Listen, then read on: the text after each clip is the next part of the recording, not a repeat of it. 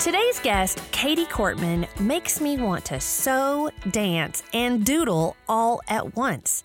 You know, it's not real hard to get me to shake a tail feather or pick up a paintbrush, but anyone that inspires me to want to thread a bobbin must be special.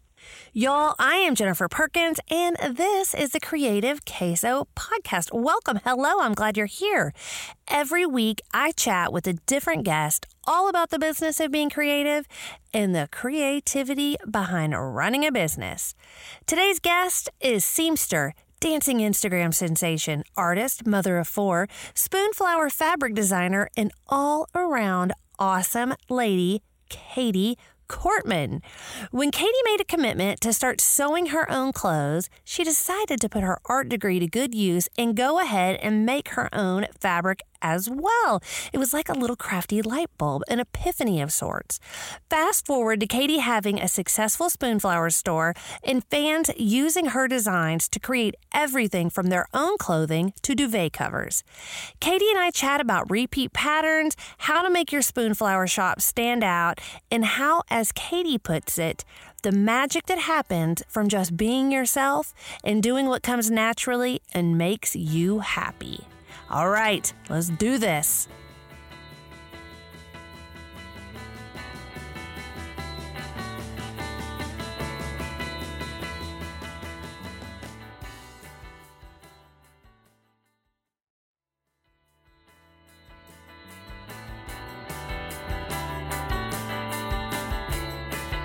All right, Katie, thank you so much for being on Creative Queso with me.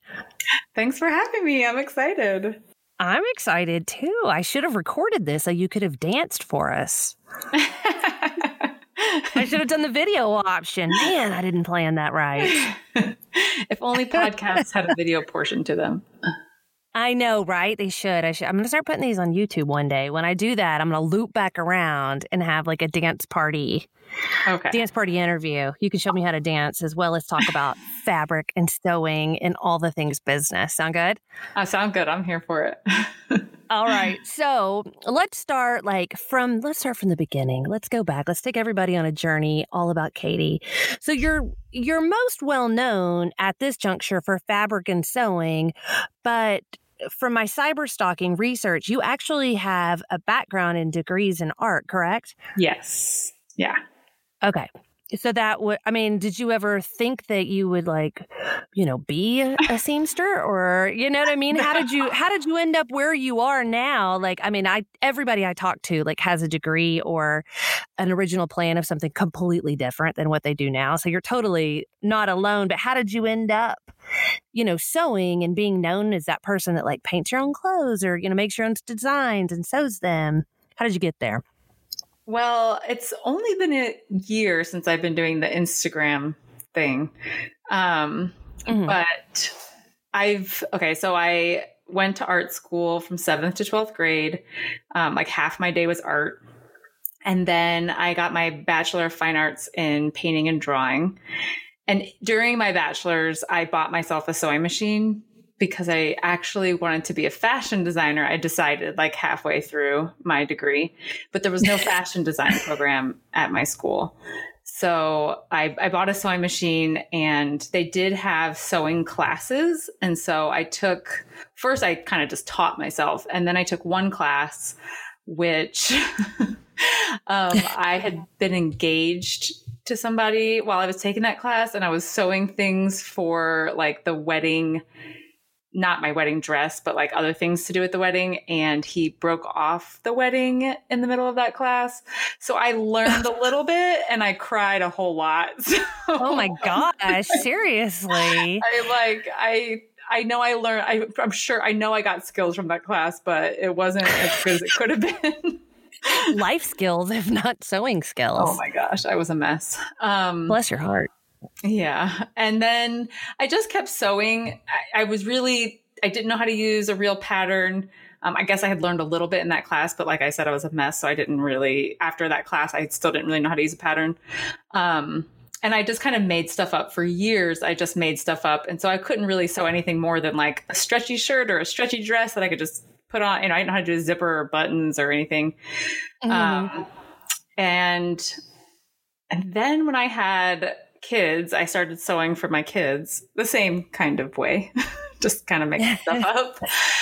And it was a couple years ago that I finally started sewing a little bit more for myself and started using PDF patterns because I felt like they kind of walked you through, like baby stepped you through everything. And I knew how to use a sewing machine. It was just a matter of understanding how to read a pattern and follow a pattern. That was the real issue. And then a year and a half ago, I decided to start just sewing my clothes and not buying any clothes because I thought if I did that, then I would up my sewing skill level. I would stop being scared of zippers. I would stop being scared of buttons and I would learn how to sew a swimsuit and learn how to sew jeans and things that I never thought I would really do. I never thought I'd have those skills. And so when I started doing that is when I, like, probably 6 months into that, 7 months, it was like back in like August, September, I started posting more on Instagram, which kind of had this snowball effect. I started doing the Handmade Hustle and I started challenges. I was trying to get people like, okay, we're all posting pictures of ourselves wearing our handmade clothes and that's exciting. But like everyone just kind of looked like they were just standing there in their clothes. And I'm like, let's make this more fun. Like I get really excited when I completed something like, yes, I did that. And so I thought like, why not dance? And why not get everybody dancing? And then there was a contest for called Sew Frosting. And it was about sewing stuff that wasn't just like your everyday clothes. People were kind of getting in this habit of just sewing their everyday clothes and like, let's sew frosting. Let's sew something that's maybe you can't wear every day, but it's fancy and exciting. And I had made another goal for myself in 2018, and that was to design my own fabric, which is something I had always wanted to do. And my professors in college, my painting professors, always told me that I have very abstract artwork. They said it would lend itself really well to textile design. And I had thought about going to get a master's in textile design, but I never did. I got a master's in teaching and I taught instead. But anyway, so I used that Sew Frosting contest as my personal deadline because I was supposed to do it in the year. It was one of my 18 things I wanted to do in 2018 was to design my own fabric. And it was November and I still hadn't done it. It was like one of the only things I hadn't checked off my list. And it's something I always wanted to do. So I was like, okay, I'll use the Sew Frosting challenge as my deadline. And I didn't have time to learn how to do it digitally. So I just used fabric someone had given to me. I used a pattern I already had. I used paints I already had. I didn't buy a single thing. And I won that contest. It was like over 2,000 people or 2,000 entries or something. So that was a big deal. And that kind of made everything happen for me. The Spoonflower contacted me, fabric shops contacted me about designing fabric. And so then I quickly taught myself, I watched a bunch of tutorials on how to make repeats and stuff like that. And here I am. How many months is it? We are in the 8th month of the year. And now I'm a fabric designer. I'm a textile designer. What? How did that happen? Look at you go. Yeah, right. It was just November. I painted a dress and now I'm selling fabric all the time and I'm an ambassador for Spoonflower and I can't even really believe it. Well, the crazy thing is like, I don't even sew and I know who you are and I can see when you talk about the frosting dress, like I can see it. I can see the dress. I can see the fabric. Like, you know what I mean? So you've even crossed over to the people that are like, afraid of their sewing machine land. Don't be afraid.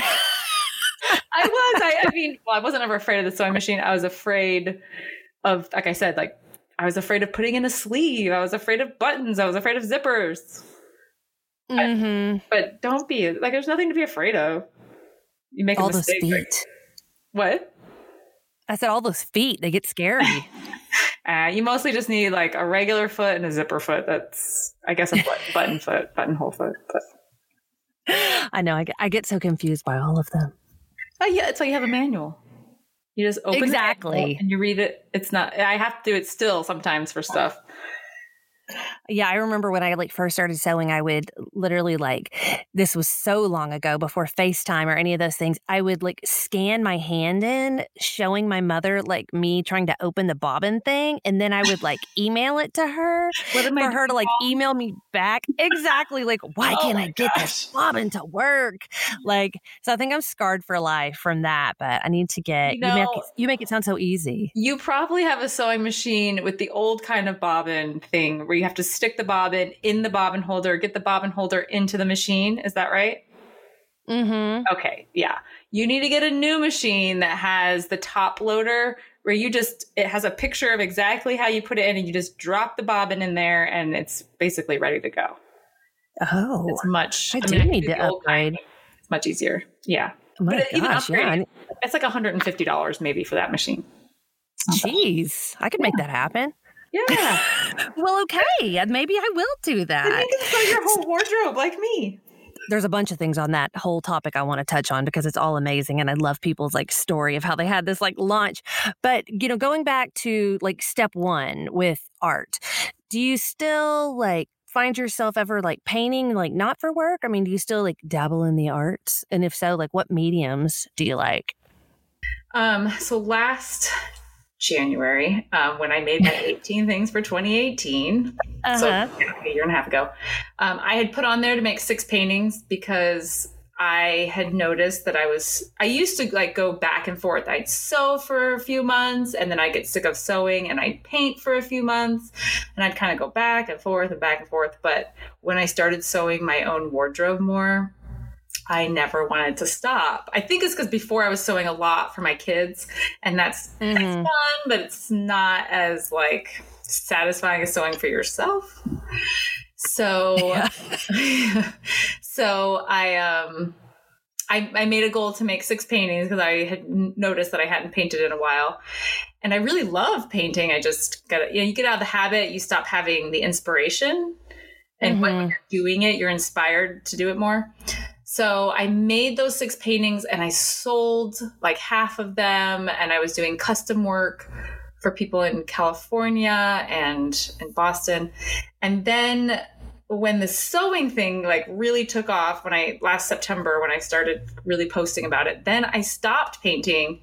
And that's why when I started painting fabric and designing fabric, it was just like this huge light bulb went off for me because I had noticed that I was sewing so much that I didn't have time to paint.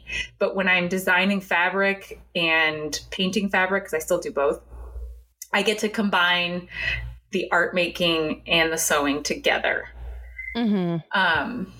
So I've made maybe a few paintings this year, not so many because I am so inundated with work, but, there's worse problems to have. Yeah. But I still have 4 kids at home. So that work as well as it's really what takes up most of my time.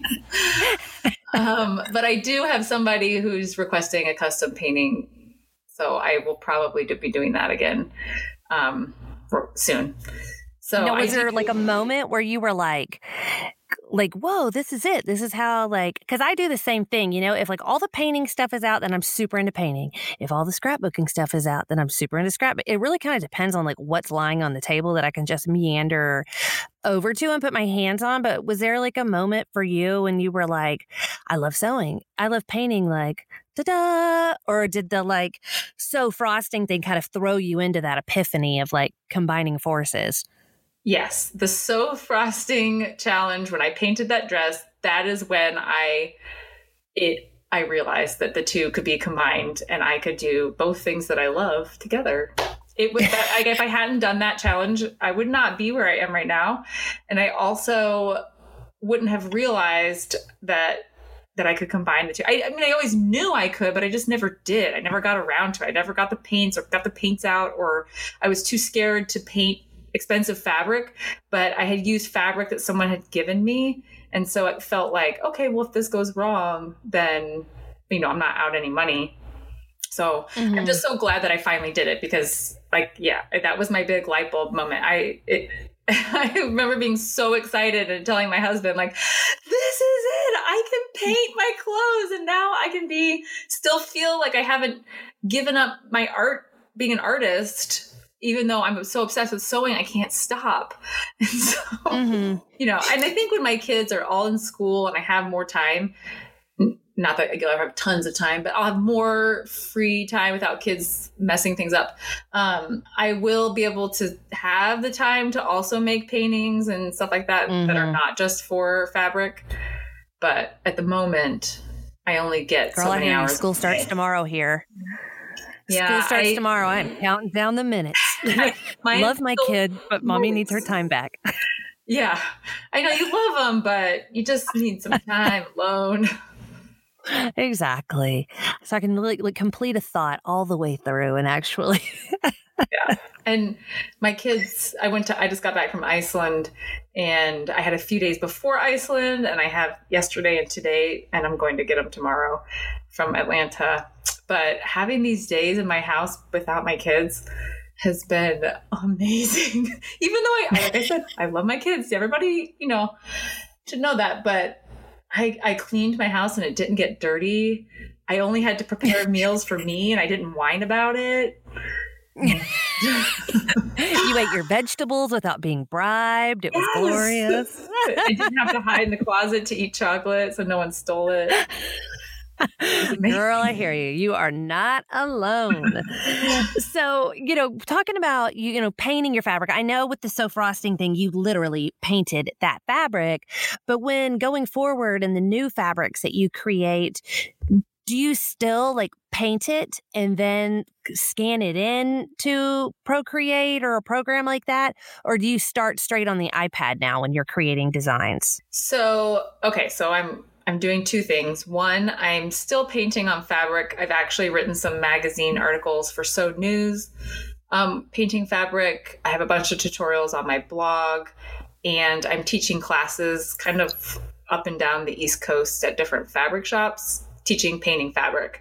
So I'm doing that. But then with my fabric design, they have all started with either a painting. I think I've done maybe a few that are just directly on the computer, but I'm trying to still use I've been using paintings that I made years ago for some of the fabric designs.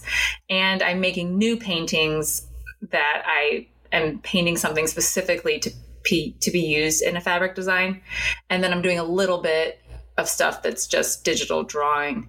And I'm using both Photoshop and Procreate, depending on if I'm at home or on the go.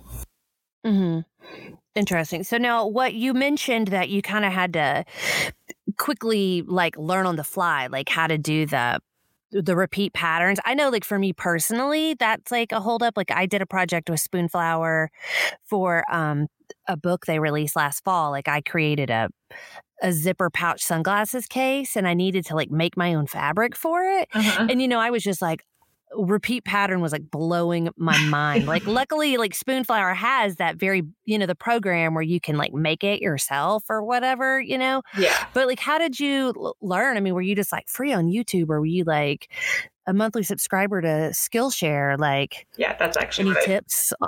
Did you? Okay. Yeah. I know there's some great classes on there about repeat patterns. Like, I mean, you know, who wouldn't love to have some repeat pattern action, but it does seem daunting. Yeah, I had looked into creating repeats like a decade ago and it looked so complicated. I just never got around to doing it. And so when Spoonflower asked me if I wanted to turn my dress painting into a digital repeat, and then the fabric shop asked me if I wanted to sell designs, I was like, yes, I cannot let these opportunities pass me by. And so I really love a deadline. I really love somebody telling me they want something, because I want to do a bunch of things, but there's a long list of things for me to do all the time. So having them ask me to do it meant that I made sure I got it done instead of saying, oh, one day I think I'll be a fabric designer. And so over the Christmas break, while I had lots of people in town, I downloaded Skillshare and did the free month, and then I ended up subscribing for a few more months. But I looked at or watched some of the repeat pattern programs or classes, but most people that design fabric do it in Illustrator, and they're doing it all digitally in Illustrator. And I started out as a graphic design major in my undergrad and realized that I hated the computer and I really hated Illustrator. So I'm sure I could go back right now and learn it. Maybe it'd be fine.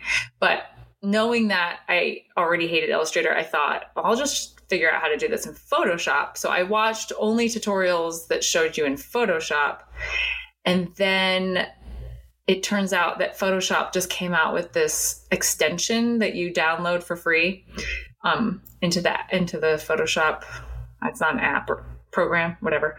And it creates the repeat for you. So you can drag the things that you want to repeat to the edges, and then you just click a little button that says wrap this so that it goes to the other edge to create a half drop repeat or a grid repeat or whatever kind of repeat. You have like different options to choose from, and it does it for you. So that I came in at the right time. Yeah, I was like, I don't have to calculate anything and all the other stuff that looked complicated. I know. I'm like computers and math and precision. Like I just start to shut down. Man, somebody from Adobe just reached out to me today about doing some sort of blog post. I'm going to like write them back and be like, yeah, I'll do your blog post if you hook me up with hook me up with some of this repeat pattern action. Yeah. Hoosie Wood. So before we go like deeper into fabric, you've mentioned more than once here, and I like this about you, that you like these like deadlines and that you set these goals for yourself, like the 18 and 2018, which I'm totally going to steal because currently I do like for every year old I am, I try to do that. Like when I turned 40, I was like, I'm going to do 40 new things that I've never done, like jazzercise in a new restaurant. And I'm getting older and that list is getting longer. So I'm going to start going with that. Like next year it'll be 20 rather than, a number I shall not name of things. So I didn't tell me about your like, I can't, I got it from Gretchen Rubin, who wrote the book Happier. It has a podcast. Oh yeah. I love all things Gretchen Rubin. It's a good one. So do you find that just helps you like stay inspired and trying new things and like setting all these goals for yourself? Yeah, I am like type A personality, and Gretchen Rubin has like different personality types. I'm the one who will meet a deadline, somebody else's deadline, and who also will meet their own deadlines and like makes their own goals. And so, I'm kind of crazy like that. So knowing that about myself, I'm like, well, if I write it down and publish it and tell people, then, I will do it. And on my list, I don't put anything that I don't really want to do. Like, and Gretchen talked about this in her podcast, that, this list isn't supposed to be like things that you think you should do, you don't really want to do, but you should. So you're going to put them on that list. I could also put those and probably, accomplish them. But I wanted to do this year too. I wanted to do a list of things that would bring me joy, that I really wanted to do, but that I might not always get to if I don't have it on my like to-do list, like the fabric design, which I had wanted to do for 15 years and had never done. I put it on that list. I finally did it. So yeah, I've told like people that make patterns, fabric patterns, not prints, but sewing patterns. Yeah. I tell them like, if they're going to give me a pattern to sew, please give me a deadline, because if I have it, and I don't have a deadline, I can't guarantee when I will get to that. So please just tell me like, I would like that in 3 weeks. Could you make something or something like that? It helps me. No, I am the exact same way. Like literally, like if there is like it is due on September 12th, like I am on it. But if you say like it's due in September, like it might be December, and I'm just like, I promise I'm going to get that to you. Like I need that deadline. I need that date. I need you to, do your deadline and my deadline. Well, good to know. Well, I just knew, between like you have like your challenges online, and you mentioned the 2018, I could tell you are very like, you're a lister, that you like that kind of, that kind of thing. As do I. You're not alone. In art school, it was a problem because I'm, like I said, like a type A person. I like to get straight A's. I want to, be successful. I want to, get the best grade and whatever. And then as an artist, you're supposed to be free and it doesn't matter about your grades. And my professors, I would say to my professors, like, okay, so now what do you need for an A on this project? And they're like, Katie, grades shouldn't matter. It's your portfolio that matters. And I'm like, yes, but I also have a scholarship, academic scholarship. And I also, don't know what the future holds, and I want a good GPA. So I love math and I love art, and it's kind of sometimes crazy combining the two parts of me. Yeah. But, and I think a lot of times in order to be successful as a creative, you need that side of things too. Do you know what I mean? Like you need to have those parameters and those deadlines and those skills, because, when I was a full-time jewelry designer, I used to always say there was lots of people that made way better jewelry than me, but they just didn't, know how to manage like a deadline or interact with the press or, work a social media thing. And those are all like super important things if you want to do it for your job. Right. It's that business, like being able to do the business part of the creative, like you need both. Exactly. They go hand in hand. So speaking of business, I want to talk about Spoonflower for a minute because, I bet a lot of people are curious. I'm always curious about it. So we kind of touched on like what life was like before Spoonflower. You weren't really like in the market of making your own fabric and stuff before then. But now that you have a store, you're not one of those Spoonflower stores that has like 7,000 different options, right? Which I think is good. So do you know what I mean? Because sometimes it just gets daunting, you go to a place that has like 7,000, like the Thai restaurant. And I'm just like, I don't know. There's like 12 pages. Like, just give me 3 pages or 2 pages. Yeah. It's too much. So do you ever like retire fabrics or, I wonder how you keep a balance between like new and fresh options and classic bestsellers, but your page is still very concise and not overwhelming.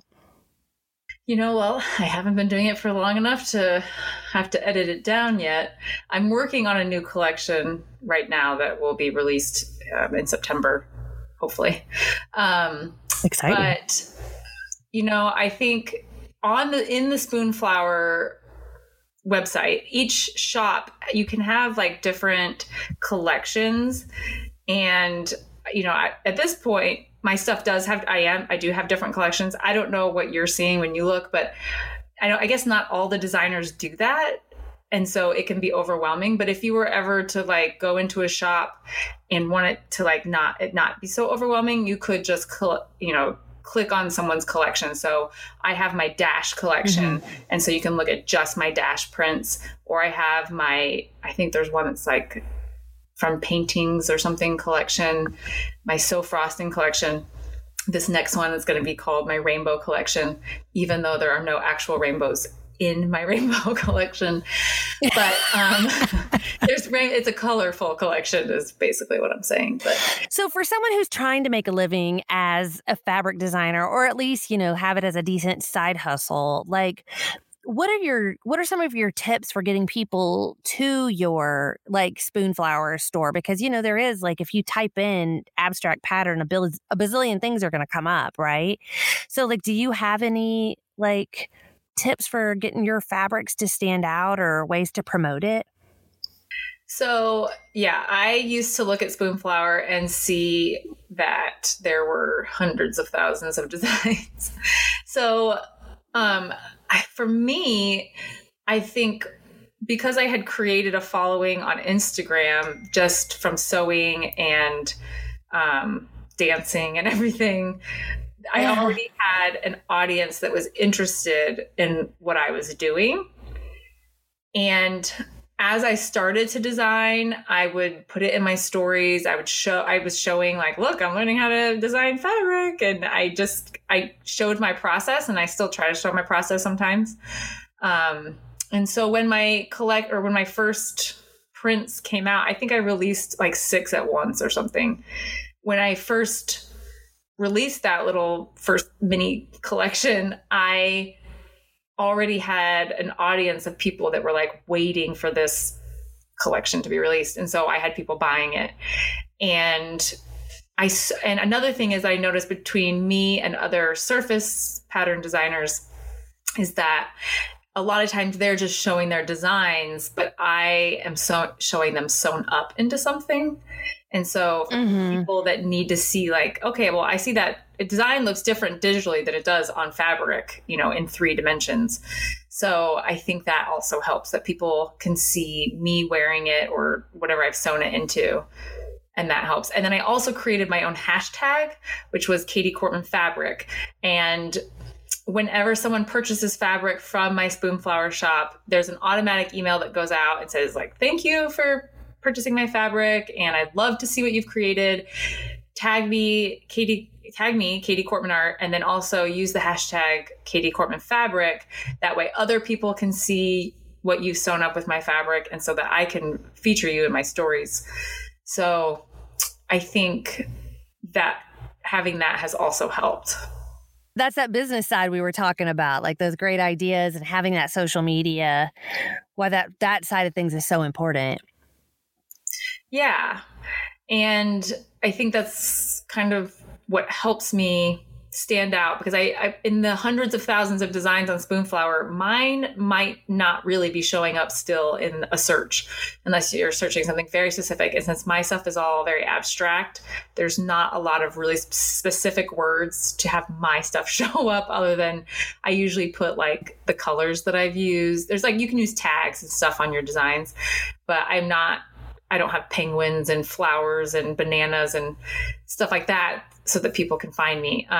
So I don't depend on the Spoonflower website to be the place that people find me. I am depending on Instagram and my blog for people finding me that way. Interesting. Yeah. And I think your point of you wearing the outfit sewn in, I think that's why I noticed them. Like I saw you, or I saw Meredith from Spoonflower, and I see people wearing it. People need to see it sometimes. Like I just know that from my own jewelry days. Like if it was ever a piece, it was like in a magazine and there was a picture of a model wearing it, or I sold it with a picture of someone wearing it. It always sold better than just like a picture of jewelry just like laying on a white surface, because people can kind of visualize it like, oh, this is what it looks like. Right. Plus on a screen, Spoonflower has a great thing in the website where you can see they have like somebody holding up a piece of fabric, so you can see what the print looks like on yardage. But it also just helps like, oh, that's the scale of that print. I can see it on her body, how big that print is or how small that print is. Yeah. No, I'm that person that like, I don't care if you tell me how big it is. Like, please take a picture of it with a penny and a ruler. Yeah. Like, I need that. Like, work with me, people. And also with the D&H Fabrics collection that I did, I mean, she did this, but we talked about it together. We sent the fabric out to people, like other Instagrammers that we thought had, whose aesthetic kind of worked with my fabric. We let them pick which one they wanted, and then they sewed something up, and then we, promoted them and, check them out wearing this fabric. And their followers are seeing that fabric. So, there's a lot of ways to market yourself, but you have to do something to stand out. I mean, there's a bunch of people doing everything. So yeah, I mean, it's no different than like if you have an Etsy store selling vintage or soap or, the chances of them finding you on Etsy are slim. You need to do something on the side to make it visible. Yeah, and you've done such a fabulous job, like with your, like you said, your challenges and your hashtags and your dancing. So talk dance parties to me. Like how did that? I mean, I love that about it, and I love the little like coordinated one that you have. That's not the word I'm looking for. Like synchronized, I guess. Choreographed. Thank you. That's the other C word. There it is. With you guys, in your little pom-pom headdresses. Like, it's also cute. Like, how did that come about? Were you just like, did you secretly like always take dance class and you're like, I need to work this into the art sewing trifecta? So my mom was a ballerina before she had me. And so dance is just like in my blood. And I did take some dance classes when I was young. And then I went to an art school, like I said, and I didn't major in dance. I was majoring in art, visual arts. So I didn't take any dance classes in high school, but I definitely went dancing a lot with my friends, like to parties and church dances and stuff. And then in college, I noticed that they had like beginning classes. And so I made sure I took one like sort of physical class, like that made me move my body every semester in college. And so I took like a social dance class, Polynesian dancing. I danced in the Tahitian, they had like a multicultural dancing week every year. And one year I danced for Tahiti with a bunch of Polynesian girls and me, very white. And then I danced one year for Panama and like a traditional Panamanian dress. I took ballet 1 and ballet 2. I took modern dance. I took jazz dance. I took lots of dance classes. And then when I graduated, I didn't have a lot of parties to go to. I didn't have a lot of dance classes to take. And then I got married. I had kids. But I've always really loved dancing. And my kids and I put music on all the time and dance. So it just was like a natural thing for me to do. And like I said, I just wanted to make the sewing Instagram just a little bit more fun. And I was like, oh, well, I'll have this dancing. I had done a few dances already, like just, hey, I made this outfit, I'm going to dance. And back when I had like 200 followers and I wasn't posting very often and people always really liked them.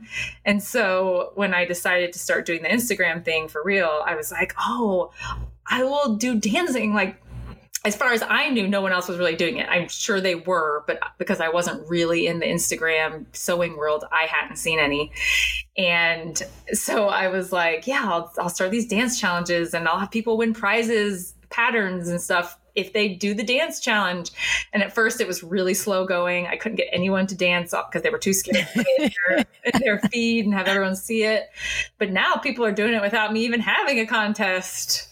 And my dances have become a little bit like before in the fall when I was doing that, I would just put my son down for his nap. My other kids were at school and I would throw on my clothes, put on like purple lipstick and a purple wig or whatever, and bust out random accessories and put music on my computer and I would film a dance just right there.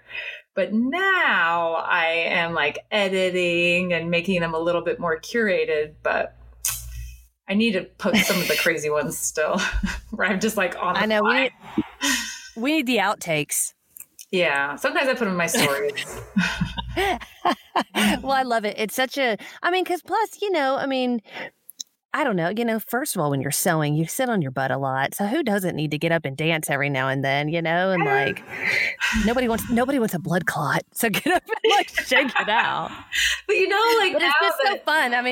Now that it's caught on, everybody is like, oh, I already was dancing before. I just wasn't putting it on Instagram. And I'm like, yeah, everybody secretly, or not everybody, a lot of people secretly dance in their house all the time when nobody's watching.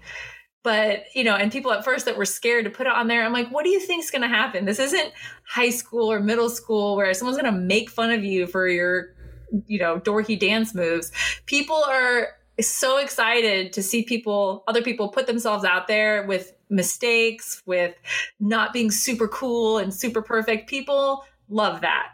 And so I tried to tell everyone, like, look, I'm not doing the coolest dance moves ever all the time. I'm just being myself and people will embrace that. They're not going to make fun of you. They're going to love it. And that is always what happens. Everyone was just scared at first. Yeah. I'm a little scared. I'm not going to lie, but maybe I'll like be a big girl and do a dance party. Well, you can start out doing it in your stories because those disappear in 24 hours anyway. That's true. Just what is it, that hashtag that it's like feeling cute, might delete later, I can put that. I'll put that in there. So when you and I were emailing, you were saying, like, I asked if one of the things that you wanted to talk about, and you said, and this is a quote, being yourself and how I just decided to do what came naturally, what made me happy, and how it can lead to things because it is genuine and real. And so I think like your dancing like really has, led to that. I think you're right. I don't know if you said it here or you said it on another podcast or interview I was listening to, but a lot of times when you make something for yourself, like my husband and kids aren't like, they don't care. Right. But like I might like be dancing around going like, ooh, ooh, look what I made. Look what I made. And they're just like, whatever, like we all do that when we're like so excited. Right.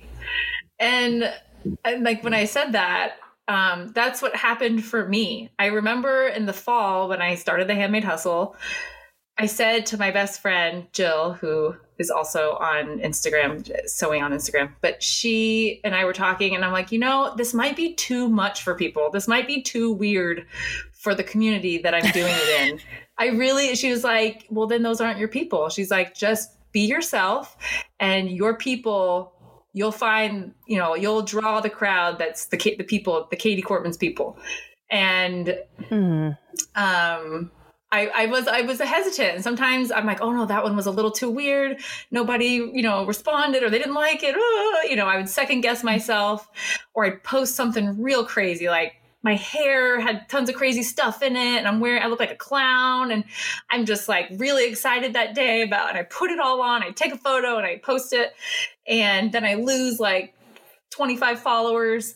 And I would tell my husband, that's back when I could tell how many, I would be like, oh my gosh, my number dropped. And my husband would be like, I don't know, that was kind of a crazy post.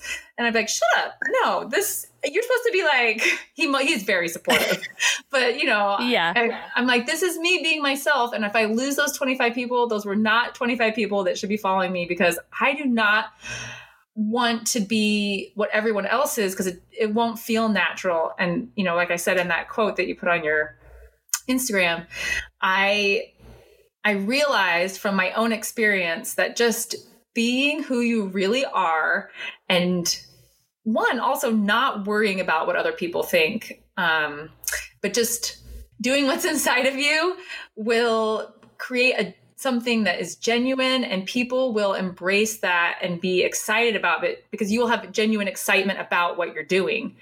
If it's contrived, you can tell. At least I usually feel totally. Like your skills like organic and fun, and I think everything you're doing is spot on. And I totally, your friend Jill, she's a wise woman. She should have her own podcast. Like, you can't be everything to everyone. And like, the more you show you, the more your true fans will show up, and the ones that aren't for you will, slowly fade away, as they should, and find someone who is for them. Yeah. And it has worked for me. I mean, like I said, like a year ago, I was just, I think I'll start the Handmade Hustle.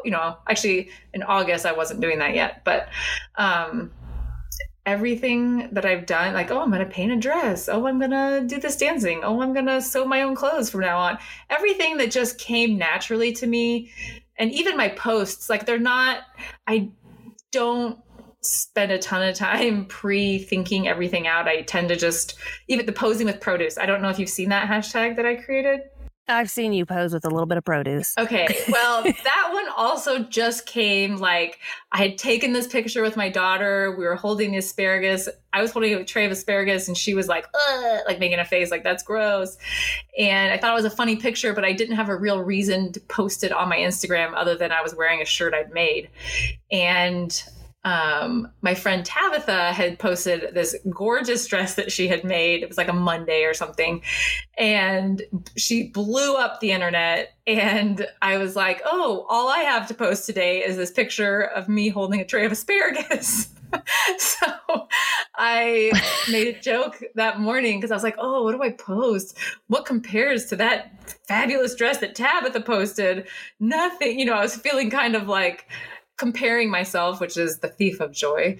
And I love her. So I was actually, really excited for her and her pretty dress, but I'm like, I shouldn't even post anything. I have nothing post that is worthy of what she just posted. And anyway, so I made a joke of it, and I said, I know that Tabitha thinks that she, did a great job on her dress, but that photo has nothing on this one of me posing with produce. And I just made some joke about how I pose with asparagus and how I won for the day. Sorry, Tabitha, I win. My picture's the best. Made a big joke of it, and she and I were laughing about it. And anyways, it turned into this whole hashtag that now people are posing with produce all the time. And it was just me being silly. I wasn't like, oh, if I start this hashtag, then, people will repost it. And, not that you shouldn't think like a business, but also if you sometimes think too much like a business and not just being yourself, it won't necessarily take off because it's not as genuine. I just think when you're just being yourself, it's more likely to have success. Exactly. And people are there for you in your pictures and your dancing and your fabrics and your blah, blah, blah, blah, because you do stuff like pose with produce. I mean, that's what makes you amazing and genuine, and people want to gravitate towards you, and so with your stuff. Yeah. And so now they want to buy my stuff on Spoonflower because I'm posing. Exactly. Exactly. And that's why I wanted you here, because I want to talk to people that want to pose with produce, because, pictures with vegetables that make your pee smell funny are what I am all about. So totally. That's what you're here for. Bonus to posing with produce. So the last thing I want to talk about is something I talk about with all my guests, which is queso. Tell me, let's start with this, because a lot of times lately I found that I talk to people and they don't know what queso is. So let's start there. Are you familiar with queso? Yes. Okay, good. I mean, every blue moon I catch someone off guard and they're like, what's queso? And I'm like, it's dip. It's cheese dip. Yeah. So if I were to come visit you, and I know you travel a lot and you were born in one place and college in another, so you can pick anywhere. Where would we go for queso? For good Your eyes queso? Just got real big. Like Mexican queso? Like good queso?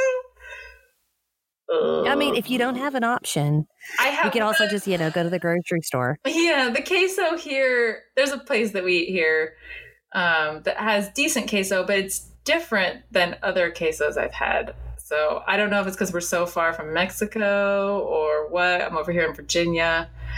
I think the queso that I'm familiar with, I'm discovering is like a very Tex-Mex thing. It's a very like Texas thing, the like liquid melted Velveeta action. So that I'm from. So let me expand on that question. While I was cyber stalking you, I heard that you did like a 20-something hour car trip to meet your girlfriend for Sewing Fest 88 in Texas. Yes, that was so. Yeah. Okay, Jill. I wondered if it was that, Jill. So did you have queso while you were here in Texas? And where in Texas were you? I was curious. We made almost all our food because we had 8 kids between us. Oh my gosh. You're like a restaurant's nightmare. Yeah. And also they're all very young. So it's like not really fun to take them all to a Mexican restaurant. I don't think we actually had any Mexican food when we were in Texas. The only place we ate out at was Chick-fil-A because it was Chick-fil-A day and we got free food, and a barbecue restaurant. And that was it. You got to do that. You got to do that in Texas too. Where did you guys go in Texas? We met up in Dallas because it was the halfway point. I think it was 23 hours for each of us, or 22 hours for each of us to drive there. I like it. I'm from the DFW area, so I support that choice. It was actually I didn't know what it was gonna be like. It wasn't necessarily like driving through the highway wasn't like, oh, this place is beautiful. But when we were where we stayed at an Airbnb, it was really pretty, and they had amazing public pools with like water slides, and we just went there. We just took our kids to the pools every day. It was amazing. Dude, it's hot here, lady. We got to have pools everywhere. Yeah, I've lived in Florida. We do not have cool public pools. And I don't know. Because you have the ocean. Yeah, we have the ocean. I mean, we do too, but it's real far from Dallas. Yeah, very far. So I mean, I like queso, and I eat queso, but I don't know like the best place to get it. But I do probably even more than queso. I'm so sorry. I love guacamole. Oh, it is good. A whole bowl of guacamole. It is. I'm sure it's much healthier. I mean, I know it's much healthier. There is no sure about it. Yeah, I think maybe it's healthier. That's probably it too. If I didn't have to, if there were no like health or calories or anything attached to queso, I could probably also drink a bowl of queso with chips. I mean, I could do that too. Well, good to know. You can add avocados to the posing with produce list, or maybe I will. I can't remember if I posed with them yet. I don't have to look back. Add it to the list, lady. Add it to the list. Well, Katie, thank you so much for stopping by and hanging out and chatting with me today. I have had so much fun quizzing you about all the things surface design and fabric design. Thank you. It's fun. I love doing it. Good. This is the only second time I've ever been interviewed, but it's fun. You get to talk about yourself. Right? I know. You were delightful. So I think this will be the second of many interviews on your horizon. Thank you. All right. Well, I'll talk to you soon. All right. Thank you. Bye. Bye-bye.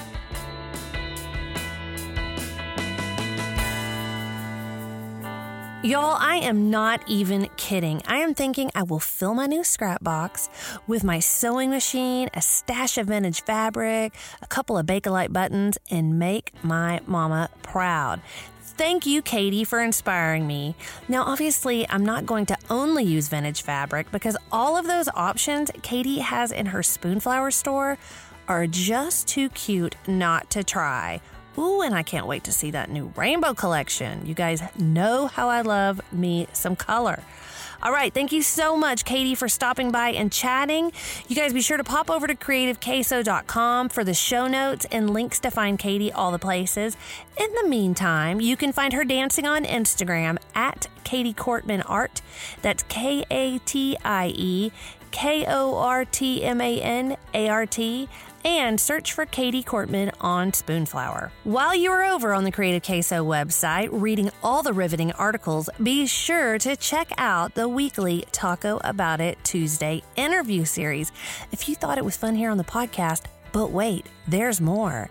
This week, my friend, gardener, and author Kelly Smith Trimble stops by to talk about her creative business and her new book, Vegetable Gardening Wisdom, Daily Advice and Inspiration for Getting the Most from Your Vegetable Garden. When I have a problem in the garden, this is the woman that I text. So you're going to want to pick up her book and read this interview. Remember to please subscribe to this podcast, share, rate, review. Any and all of the above makes me feel warm and squishy inside, like there's golden, delicious queso pulsing through my veins and in my heart. Thanks to Mariah Gossett for producing, Chris Beck for the music, and to you, of course, for listening and being here. Remember, if you want to hang out all week and you kind of start to miss me, that's okay. It's understandable. You can find me over on Instagram at Creative Queso or at Jennifer Perkins. And I will see you guys next Thursday.